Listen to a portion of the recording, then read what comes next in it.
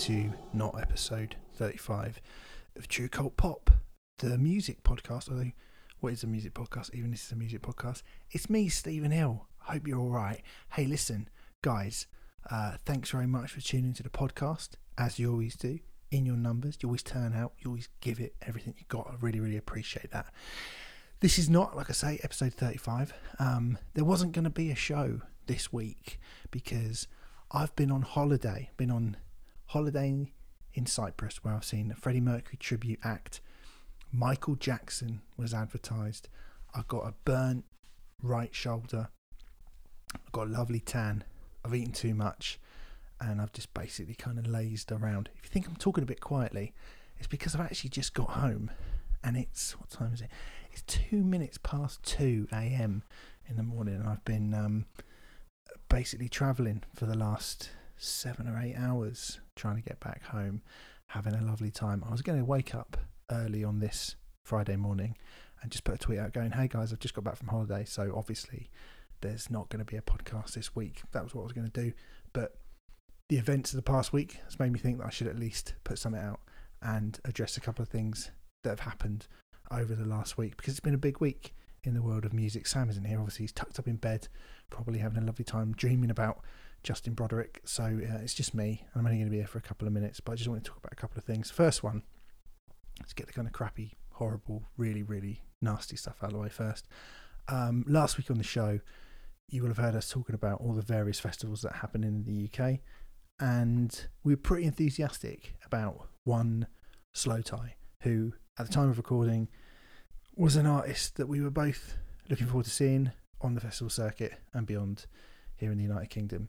Slowthai has since been removed from all festival bills, and I think pretty much just all activity completely due to his, I won't to go into it too much, but the charges of sexual harassment that have been made against him. Now, as I've discussed a bunch of times before, not necessarily one for cancel culture, but this is a horrible thing. I've read up quite a lot about it, and I do feel pretty bad that just after this news broke, we dropped a podcast where we were being overly enthusiastic. Not overly. We thought the album was very good, but it does feel a bit icky now to listen to the album. Probably not going to be listening to that for a little while, if ever. And I didn't really want to come on and make it look like we were ignoring what happened with Slowthai in the last week or so. So I just wanted to address that essentially and say, if anyone heard that and was like, oh guys, come on. Unfortunately, I was abroad. It went out the way that it went out. So yeah, it was just a little bit unfortunate. We're probably not going to be talking about Slowthai again. So let's move on from that. But really, the main reason I've decided to do this, even at this ludicrous time in the evening and putting this straight up, is because I heard the day or so before I left my holiday, the news came through that Tina Turner passed away on the 24th of May, the queen of rock and roll.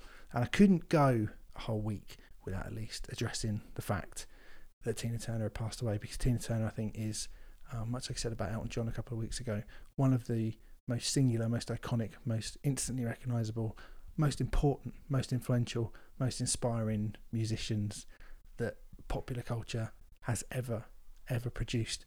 We will probably talk about it a little bit more next week when Sam's here, and we can really kind of get into I guess our relationship with Tina Turner, how we feel about Tina Turner. But just briefly to say, I think Tina Turner's incredible. Just absolutely, totally incredible. A lot of people will have been playing We Don't Need Another Hero, The Best. Obviously, a lot of people will be going back even further than that and playing that, incredible version of River Deep Mountain High that she did way back when, or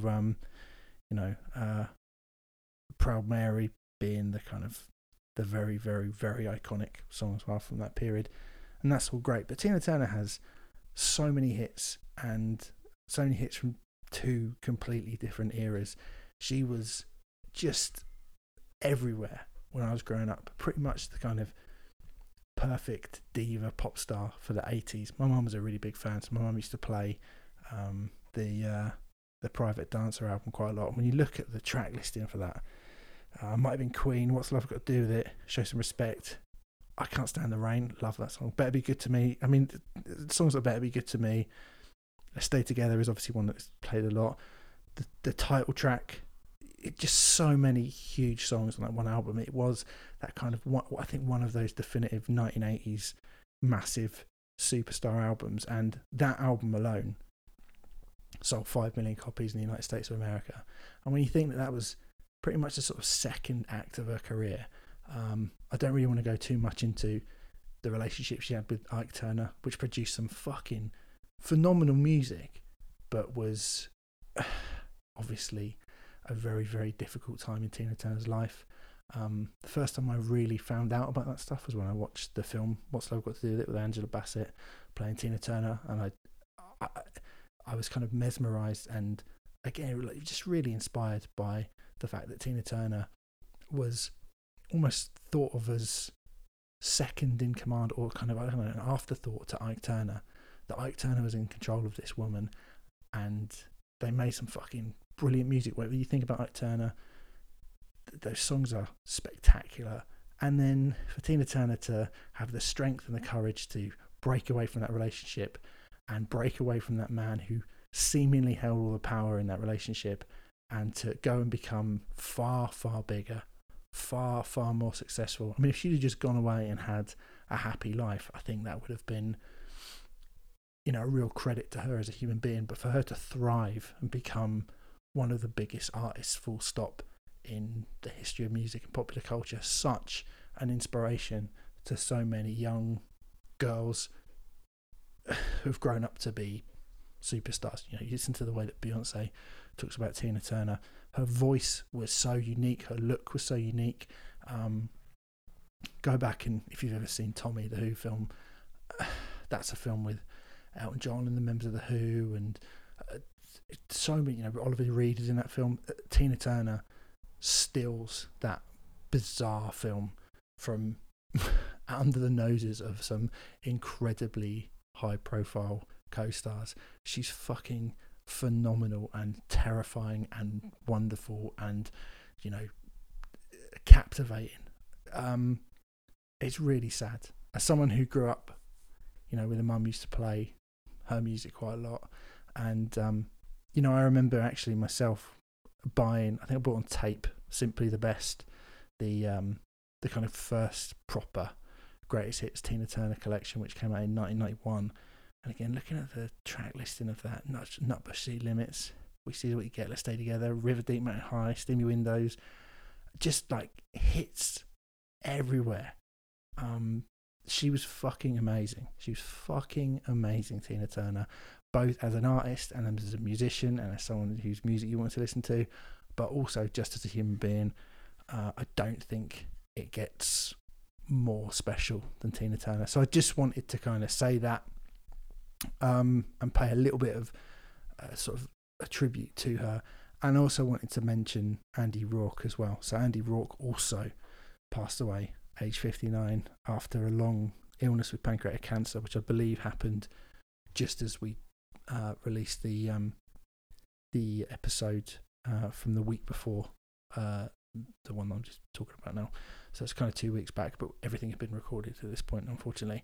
I really love the Smiths. I know it's kind of become a difficult thing to admit to in the eyes of some people due to certainly one member's behaviour over the last, well, however long, quite a long time now, isn't it? We're talking, you know, going on decades plural since Morrissey's just been behaving in a pretty gross way. But musically speaking, I don't think the other three members of the Smiths have ever done anything that deserves the kind of ire or the disdain or the disgust that Morrissey does inspire in some people. And Andy Rourke was kind of the perfect bass player for the Smiths. The thing I like about the Smiths as an indie band is just how expressive everybody is. Johnny Marr obviously paints incredible collages of sound with his guitar. Morrissey, again, love him or loathe him, was somebody who can conjure these images of drab, dour Manchester and somehow make them seem kind of magical. I think Andy Rourke and his bass playing was also kind of, understated and nimble, and yet quite beautiful as well.